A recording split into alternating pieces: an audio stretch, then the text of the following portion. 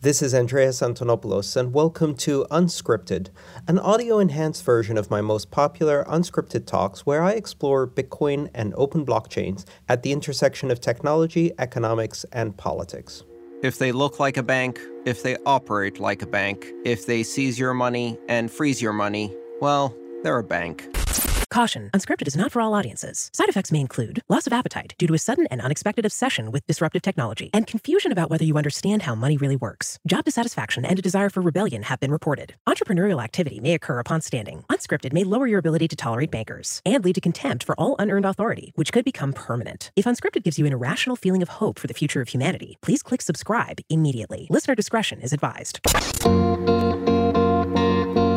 Andreas M. Antonopoulos is a technologist and serial entrepreneur who has become one of the most well-known and respected figures in Bitcoin. In Money as a System of Control, Andreas reviews the three functions of money that you may remember from your first introduction to economics: store of value, SOV, medium of exchange, MOE, and unit of account, UOA. But what if there's actually a fourth use of money which subordinates all of the other functions? In the last episode, he prompted you to think about whether you really understand what money is. Now, he prompts you to question whether the money in your bank account is really yours. He also argues that our monetary systems have become an extrajudicial tool of state actors to exert political influence over large populations, where freedom of speech and association can be snuffed at the bank.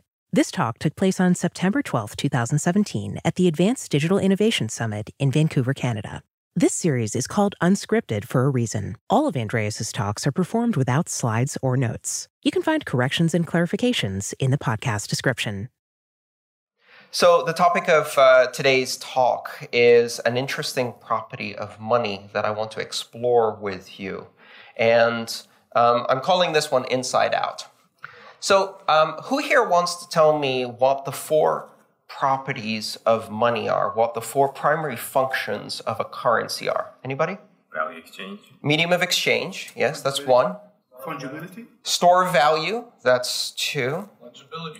No, that's a that's not a use case for money, but it's a property. There's two more. Unit of account, very good. What's the fourth one? System of control. What? I don't remember reading that. System of control. Turns out, we've had money for thousands of years, potentially tens of thousands of years. It's really hard to tell how far back money goes.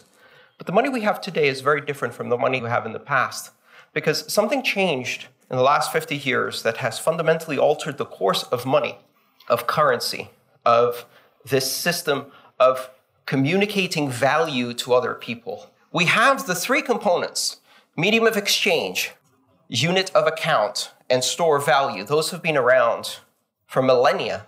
And then something happened.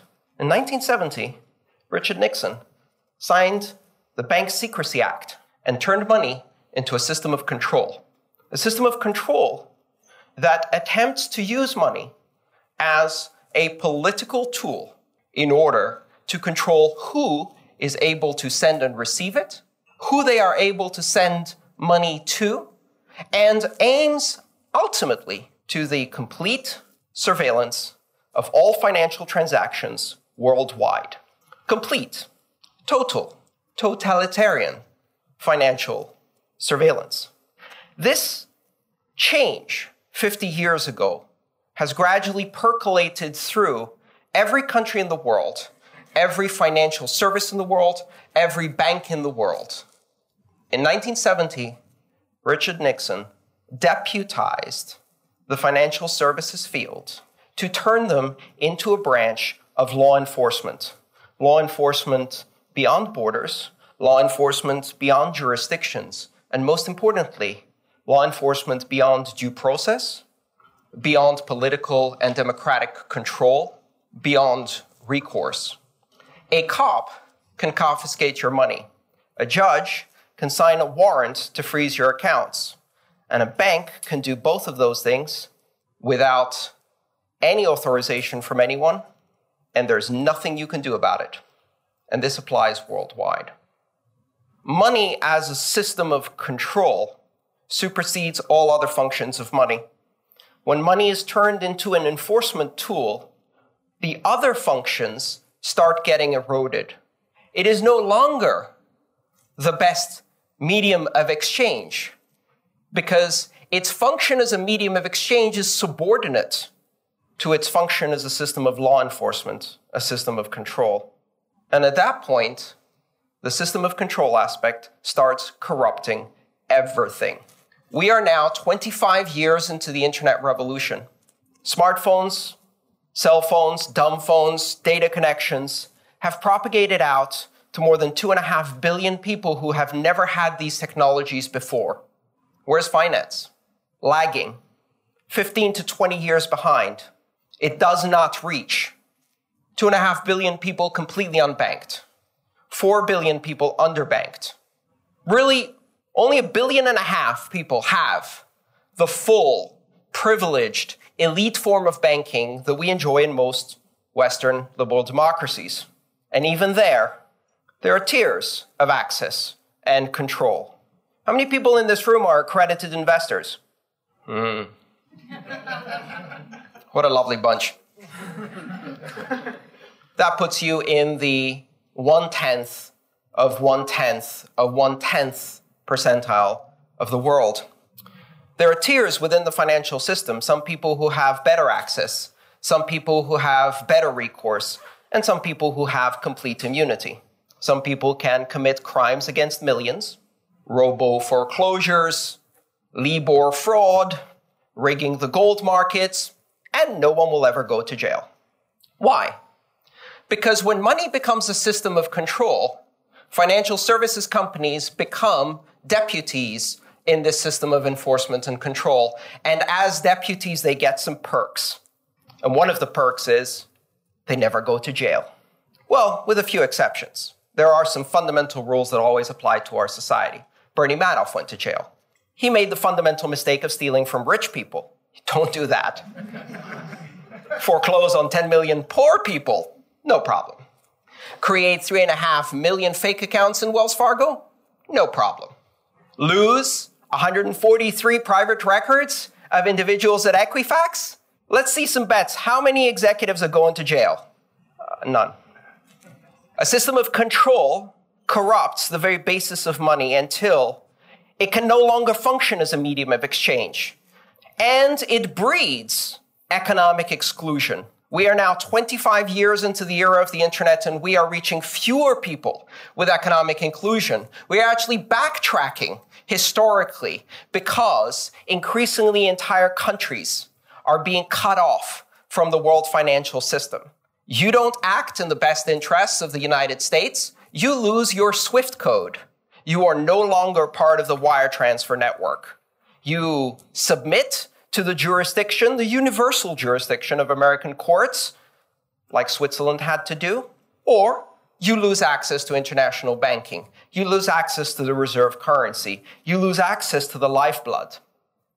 This devil's bargain has made financial services unassailable from a point of competition. They are surrounded by a thicket of regulations, and these regulations are not about consumer protection. Consumers are most certainly not protected. They are most certainly about the system of control of money. They are about the law enforcement and policy enforcement, and sometimes straight up politics enforcement that comes with money. Money does not flow freely. I have some bad news. Those gold bars surrounding the banks and protecting them from competition are a gilded cage, a cage that keeps them inside a system of regulation that prevents competition from the outside, but also prevents them from acting with innovation in free markets, expanding their business, unless they make all of that subordinate to a system of political control. Store of value no longer works. You cannot store value in a currency that can be confiscated at whim, frozen by any banker at any point in time. That is not a stable store of value. You cannot use it as your currency reserve to buy oil with, as your foreign exchange reserve if you're a country, because if you cross the superpowers, they will cut off your access and you will not be able to use oil. You cannot use money as a medium of exchange if you cannot exchange it freely with whoever you want. And gradually, the corruption spreads and spreads and spreads. And now, something new arrives on the horizon. A system of money that works on a network that is, first and foremost, a medium of exchange, a store of value, and one day potentially a unit of account, but will never become a system of control. It refuses to become a system of control. In fact, its design principle is neutrality, openness, borderless access, censorship resistance. And now the banks can't play in that space. They're stuck inside their gilded cage, playing cop to the world's superpowers, offering economic services to a tiny fraction of the human population, sacrificing 4 billion people on the altar of poverty in order to create a nice, fake, bourgeois sense of security among the middle class by selling them lies. FDIC. Don't worry, your money's insured, right? How many people here have FDIC or equivalent insurance on their bank accounts? How many Greeks do you think had insurance on their bank accounts? All of them. What happened to that? Poof. In one afternoon, vanished. 20% haircut. Whose insurance? Does it insure you? Or does it insure banks? And what does it insure against? Small failure, not big failure. Big failure, uninsurable. How many of you have money in banks? None of you have money in banks. I mean, please, you're lawyers. You understand. Many of you are lawyers here, right? Bailment. It's not your money. You have an account, which is a legal construct that they give you in exchange for giving them an unsecured loan of your money so that they can finance credit to their customers. You don't own legally any of the money that's in your account. You have a legal construct that possibly, maybe, entitles you to withdraw at the pace that they want unless you cross the wrong person, go to the wrong protest, associate with the wrong organization, vote for the wrong party. Sure, maybe that's not happening in Canada, but out of 194 countries, this model of turning money into a system of control has taken off like wildfire because it's every dictator's wet dream, because it ensures that political dissent can be snuffed at the bank very effectively.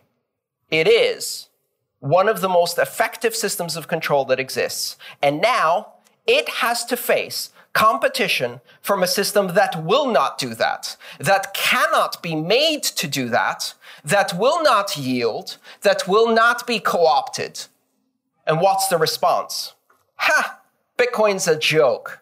Cryptocurrencies, they're outside the system. Nobody wants to be outside the system. Guess what? There's 6 billion people out there. They don't want to be outside the system. They'd much rather be inside, but they haven't been invited, and they probably won't.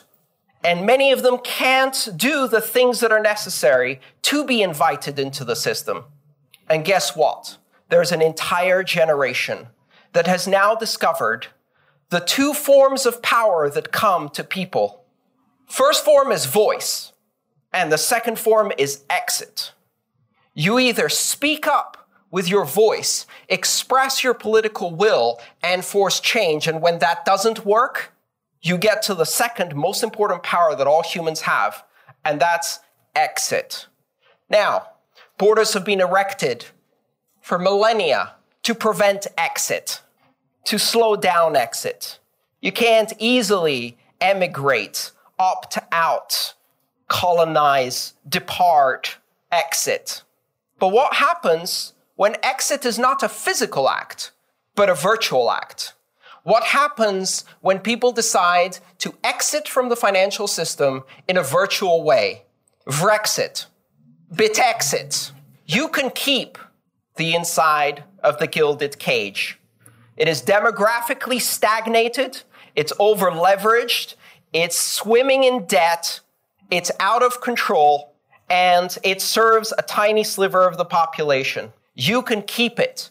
An entire generation of millennials no longer believes in that fiction of bank security, of future possibility, of deferred earnings, of interest rates, of mortgages. They will exit. They are exiting in droves, not just here, even more so in the countries where the existing system of inside finance, of the system of control, is used despotically, is used oppressively. China is exiting in droves, and it's barely started. Bitcoin's been around for 9 years. And so what does the insider group do? What do the regulators do in response to a system that cannot be regulated? They regulate the bits they can. They regulate the exchanges. They regulate the bank accounts. They regulate the national currency side of things. They shut down the on-ramps and off-ramps. They say, we will not let you take your money with you. And what do millennials say to that? Dude, I don't have any fucking money.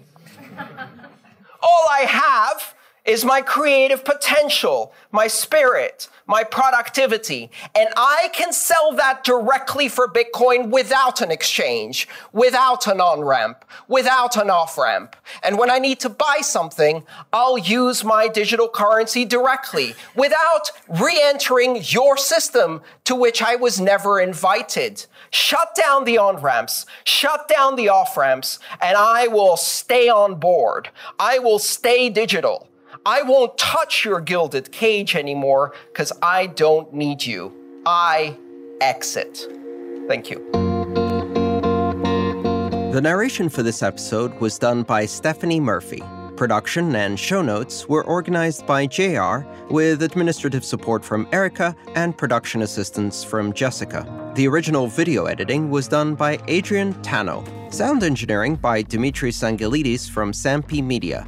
The Unscripted logo was designed by Davi Barker, and the music used in both the video and audio versions of these talks is called Unbounded by Orphan. You can find him at facebook.com/ORFAN. There is no space to say we don't belong.